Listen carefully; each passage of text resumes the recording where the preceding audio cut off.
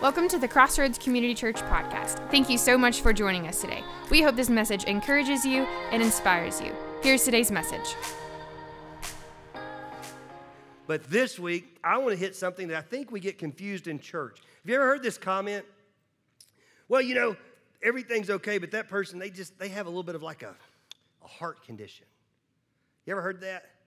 Like they're struggling with something in their heart. Like they can't love people well, or they're struggling with different things. There's something going on in their heart. They have a heart condition. And you know, for the longest time, I thought that the concept that was there was an aspect of how we love. Like the person just doesn't know how to love. Maybe they've never experienced love or been demonstrated love, or the experiences they've had has been a little bit different. And I always assume when we think about heart that I think about love. But the reality is coming across Scripture and studying and getting ready for this summer, I've realized that that's really not the issue. If you were to think about love, Scripture tells us that God is love. And so anything that has to do with love, we can directly go back to the concept that God is the author, He's the perfecter of not just our faith, but He lets us know exactly what love is. And with that being said, love has everything to do with God, but there's something different that has to be in our heart in order for us to move forward when it comes to loving people and allowing ourselves to be loved. And I want to hit that topic today. But it's one of those things that the word that I want us to kind of focus on is one simple word, and I think it's what holds us back the most. In fact, I would tell you that I don't believe love can exist without this word in your life. The word that I want us to focus on today is the word forgiveness. See, I don't believe you can love somebody if you have unforgiveness towards that person. In fact, in Matthew, this scripture's not on, but just to start out how it started in verse 21, then Peter came up and said to the Lord, "How often will my brother sin against me and I forgive him? As many as 7 times? And Jesus said to him, I do not say to you 7 times, but 70 times 7, or 77 times. All right, but I'm just giving you a little bit of information to let you understand so that when Jesus is replying to Peter, this aspect of how many times should you forgive your brother, and he says 77, what he's saying is you should do it now, you should do it later, and you should keep on doing it. Like there's a never, ever, ever a time that forgiveness is not a real good option, because you can't love somebody and have unforgiveness towards them. It's not possible. And then he goes into this amazing parable, and I just want us to spend just a few minutes. Not going to be a real long message today, because the word speaks for itself. But listen to this amazing parable. Therefore, verse 23, the kingdom of heaven may be compared to a king who wished to settle accounts with his servants. When he began to settle, one was brought to him who owed him 10,000 talents. Now, can I just pause for a minute? Because we will go through that and go, okay, 10,000 talents, well, what's the big deal about that? Let me give you a little bit of an understanding of another biblical metrics here, okay? Talents in biblical time was a measure of something that you would earn. And a talent would basically be the equivalent of 20 years of wages. All right, roughly 20 years of wages. Now, 20 years of wages would roughly be around $600,000 in today's time. And so when he says that I'm going to do this 10 times, he's given the aspect of being roughly around $6 billion in today's economy. Here's what you need to know. Bottom line, there was a gentleman that had a debt that was so large that it was impossible for him to pay it. That's what he's saying. And so he goes to him and he's asking for this. And he turns around and he says, and since he cannot pay, his master ordered him to be sold with his wife and children and all that he had, and payments to be made. So the servant fell on his knees, imploring him, have patience with me, I will pay you everything. But right beside there, when he says, give me some time, I'll repay you, right beside there, if you have your Bible, write the word lie. That was a flat out lie. He had a debt that there was never going to be a way he could ever repay. if somebody came to you and said, okay, I figured out you owe me roughly $6 billion. And you say, oh, just give me a little bit of time and I'll repay you. Come on. Now, let's just be honest. If you had anywhere close to the ability to give me $6 billion, then you probably would be able to give me something. But you've given me nothing. And so what you're trying to do is you're trying to implore me to let me know that now that your debt has come to like, okay, it's time to cash this in. You need to pay your debt. Now all of a sudden you're going, oh, no. I promise. You can count on me. If you will give me, don't sell me off. Don't sell my wife. Don't sell my children. Please, I implore you, if you will give me some time, I will pay you everything that I owe you. Again, that was a lie. He is literally just throwing out words. He's trying to figure out some way to get this gentleman to let him off the hook because he knows that he has a debt that he's not ever going to pay. Now, can I chase a real quick rabbit trail? What's not in this story that I'm so curious about, boy, I'd love to know how he got that much in debt. Like, what in the world did he do to get into this situation? And you know what? It doesn't tell us. All it lets us know is that there was a man, because it's a parable, right? It's something that God is using a story to teach biblical truth. And what he's letting them know is, you know what? The bottom line is here's a gentleman who has a debt that's impossible for him to pay. But that doesn't keep him from begging. That doesn't keep him from begging for his life. That doesn't keep him from begging for his wife's life. It doesn't keep him from begging for his children's life. He realizes despite the choices that he has, he will do whatever it takes to save his life. Let's continue the story. Verse 25. And since he could not pay, his master ordered him to be sold with his wife and children, all that he had, and payments to be made. So the servant fell on his knees, imploring him, have patience with me, I will pay you everything. Verse 27. And out of pity for him, the master of that servant released him and forgave him the debt. Now, I got really intrigued with this part because there's not too many times in God's word that you see the word pity. Like I was thinking like, out of grace, out of love, out of being a real good guy, out of the kindness of his heart. No, he said pity. So being the really intelligent person that I am, I said, what does pity mean? Can I read for you out of the dictionary? Pity, to feel sorrow for someone else's misfortunes. Now, can I just pause for a minute? One of the things that we want to make sure that we do during this summer of love is not to get so caught up in our own lives that we don't notice other people's lives as well. And at some point, we think of pity as being this negative, horrible word, but the reality is you know what? To notice somebody and to notice their situation is never a bad thing. And I think for some times we need to, one, look at our own lives and see where we are, but we also need to stop and look at our brothers and sisters' lives, our friends' lives, other people's lives, and see where they are. And rather than just being like, oh, man, you got yourself into this, you're going to have to get yourself out, to actually say, you know what, man, I hate that they're in this situation. Man, I hate this. That's exactly what's going on with this master. He sees what's going on. He realizes this dude ain't never going to be able to repay me this. And he feels pity. He says, you know what, I hate that you're in this unfortunate situation. So what does he do? He says, well, I'll change it. You're forgiven. You're done. All of a sudden, could you imagine? Could you imagine somebody coming to you and, you owe me $6 billion. Man, that's unfortunate for you. And he said, but you know what? I'll do something about it. It's done. I'll put it in real terms.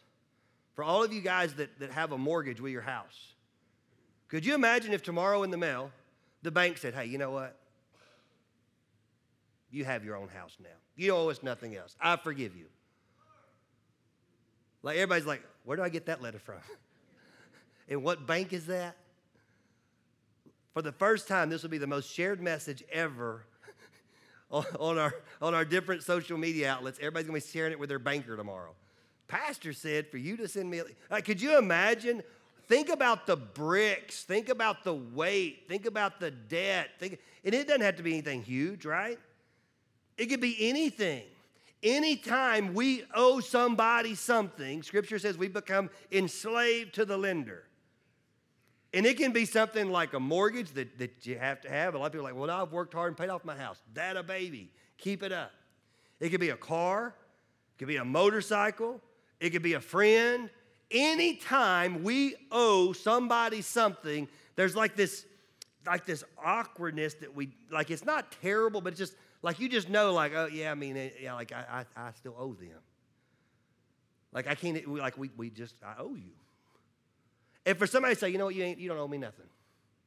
I want you to know that's done. It's forgiven. It's like, are you serious? Yes. And it's like, whew. That's what just happened to this slave. This man just got sent home, and the $6 billion that he owed has been forgiven. Imagine how he's going to react. Well, Scripture tells us how he reacts. It's an amazing story, starting in verse 28. But when the same servant went out, he found one of his fellow servants who owed him 100 denarii. Now, let me give you the equivalent of this. 100 denarii in today's time would roughly be $12,000. All of a sudden, well, okay, now that's manageable. I may not have it right now, but that's manageable. It's not $6 billion, it's 12,000. Like I can figure out a few things. In today's economy, I've got to figure out a way to $250 a week for 1 year. And I can pay this off in 1 year. That's manageable. I didn't say it was easy.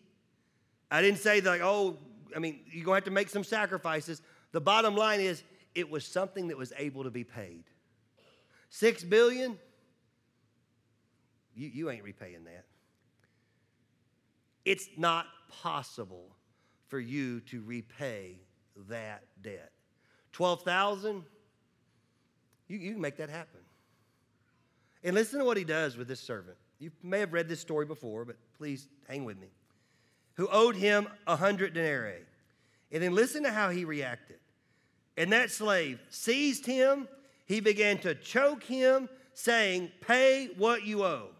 So his fellow servant fell down and pleaded with him, just like he had just done with the other master.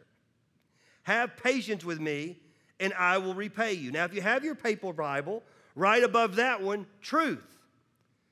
Originally, the first slave owed $6 billion. It says, dude, have patience with me. I'm going to repay you. That's a lie.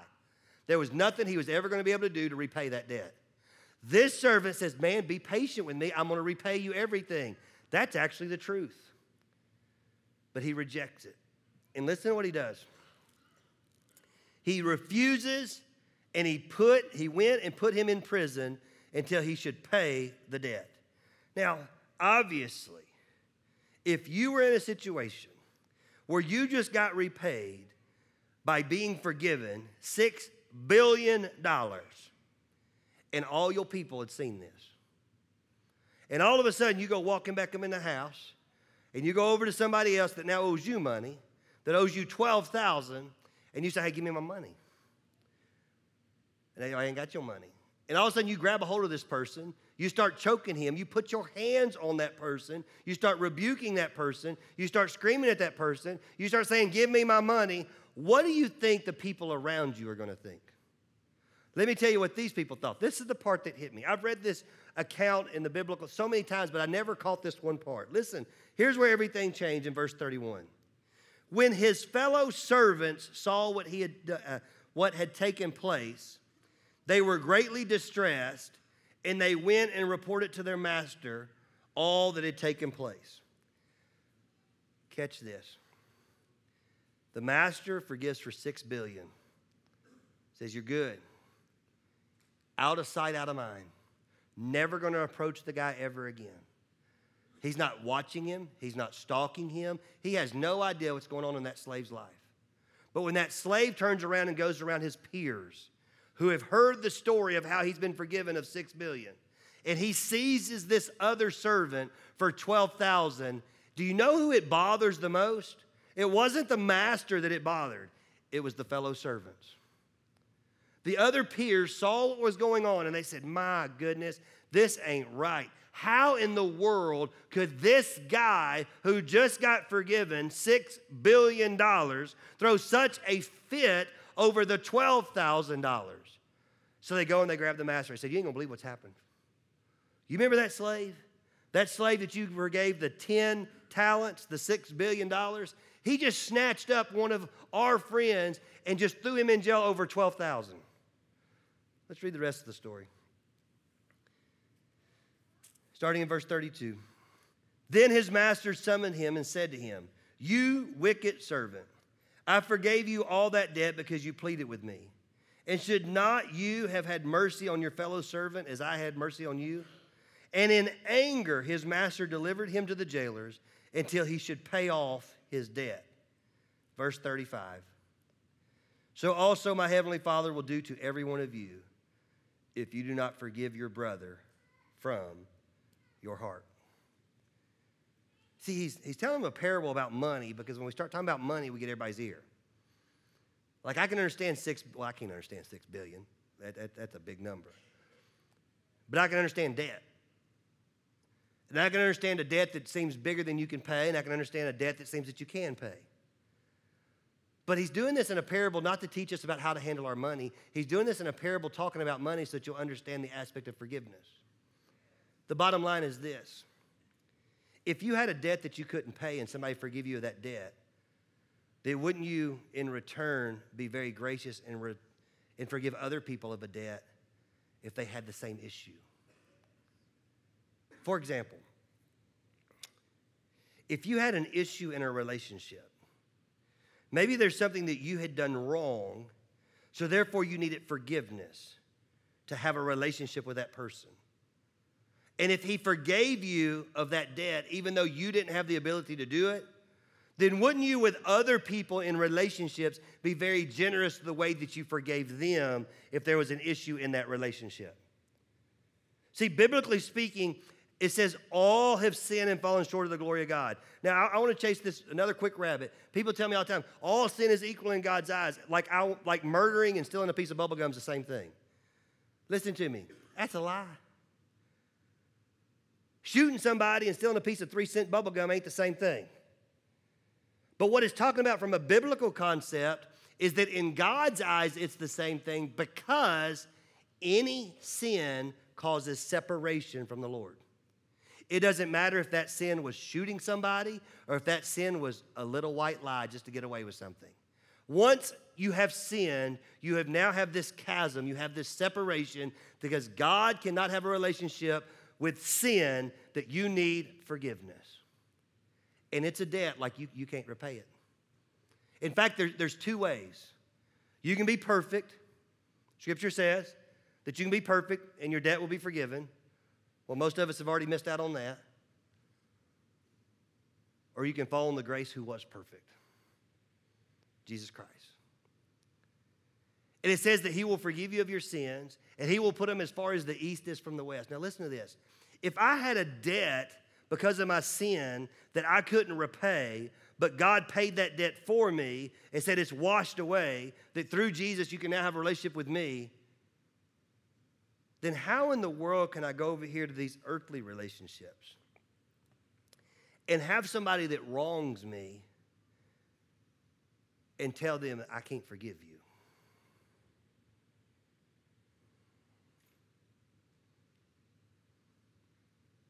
Mickey, you don't understand over here. Boy, this gets emotional, doesn't it? Like, Mickey, you don't know my life. You don't know some of the things people have done to me. You don't even know some of these situations. Like, you talking about something you don't know anything about. Like, there are things that people have done to me that I haven't deserved any of it. Like, I was born into this situation. It has nothing to do with anything that I've decided. I have consequences in my life from people that have chosen to do things, and I had nothing to do with it. Are you about to tell me today that I got to forgive those people? No, I'm not going to tell you that. I'm going to tell you that God said you have a debt to have a relationship with me that you're never going to pay. And you can beg and you can plead and you can say, oh, give me time, I'll repay this debt. And he's like, no, you ain't. You a liar. But I'll send my son Jesus, who will die on a cross, that'll be the forgiveness of your debt. And through accepting Jesus Christ, your Lord and Savior, then you know what? It's done.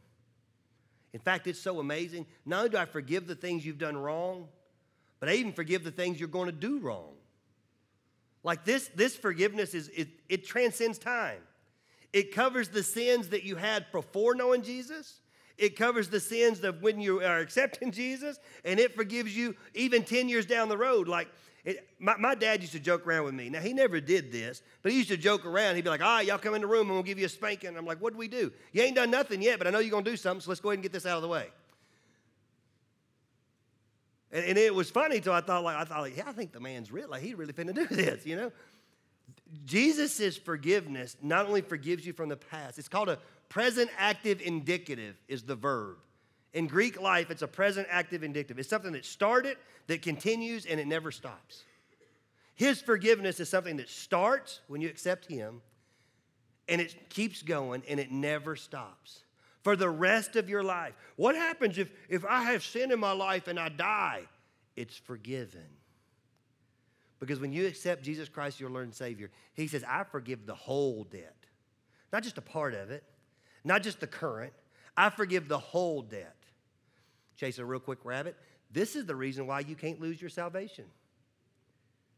Because to be able to lose your salvation is not to limit you, it's to limit God. Because when God died on a cross, he died so that all may be saved. It transcended time. So there's not this point in your life that all of a sudden you can do so much that like, oh my gosh, I've lost my salvation. Not possible. The only way to lose your salvation would be to denounce your faith and to totally walk away from Jesus Christ. So no matter what's going on in your life, just like there's no separation in the sin, guess what? His forgiveness, it covers it all. It covers the 3-cent bubble gum, and it covers murdering. I'm just letting you know that's what God did for you. He gave you forgiveness for a situation that you don't have the ability to gain forgiveness for. So let's go back to this emotional moment over here because this gets tough. So how do I handle these earthly relationships?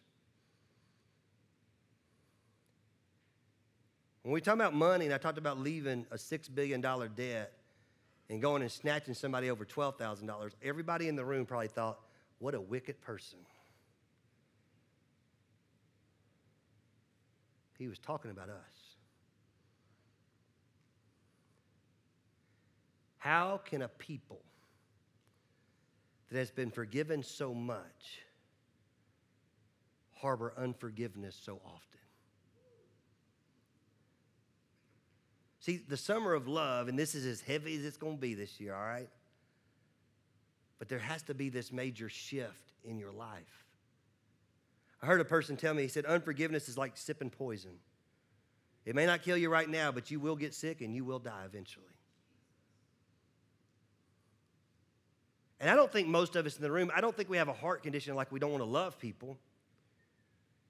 I think we have a heart issue because we don't know how to forgive people. And I want to give you an opportunity today to let that stuff go. It's emotional for me because I see your faces. Like for some of you in the room, if I put a mic down here and let you start sharing your story, for some of you in the room, you're frustrated not with an earthly person, you're frustrated with God himself. because you wonder why some of the things have happened in your life. Can I give you some more scripture? This is out of Philippians. He says, he who began a good work in you is faithful to complete it. I don't know what situation you're in right now. I don't know people that you have in your life right now. I don't know situations with your parents or step-parents or previous relationships or previous marriages or ex-spouses or I have no idea. You may have had somebody that was abusive to you.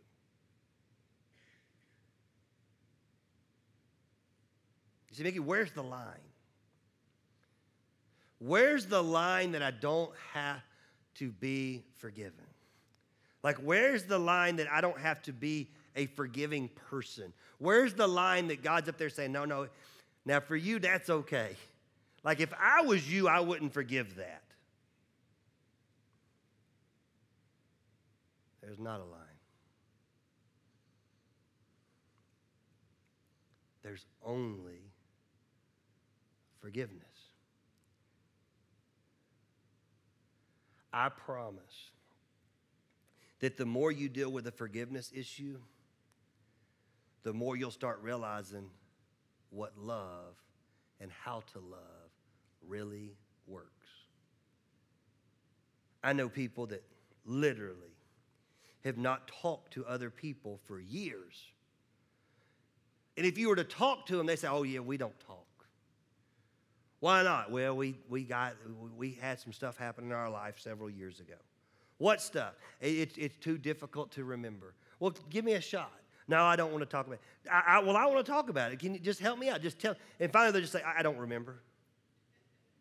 To be honest with you, it's been so long. I don't even know why we started fighting. All I know is that we are fighting, and by golly, I'm going to win. And so I ain't talked to her in 5 years, and I ain't planning on talking to her today.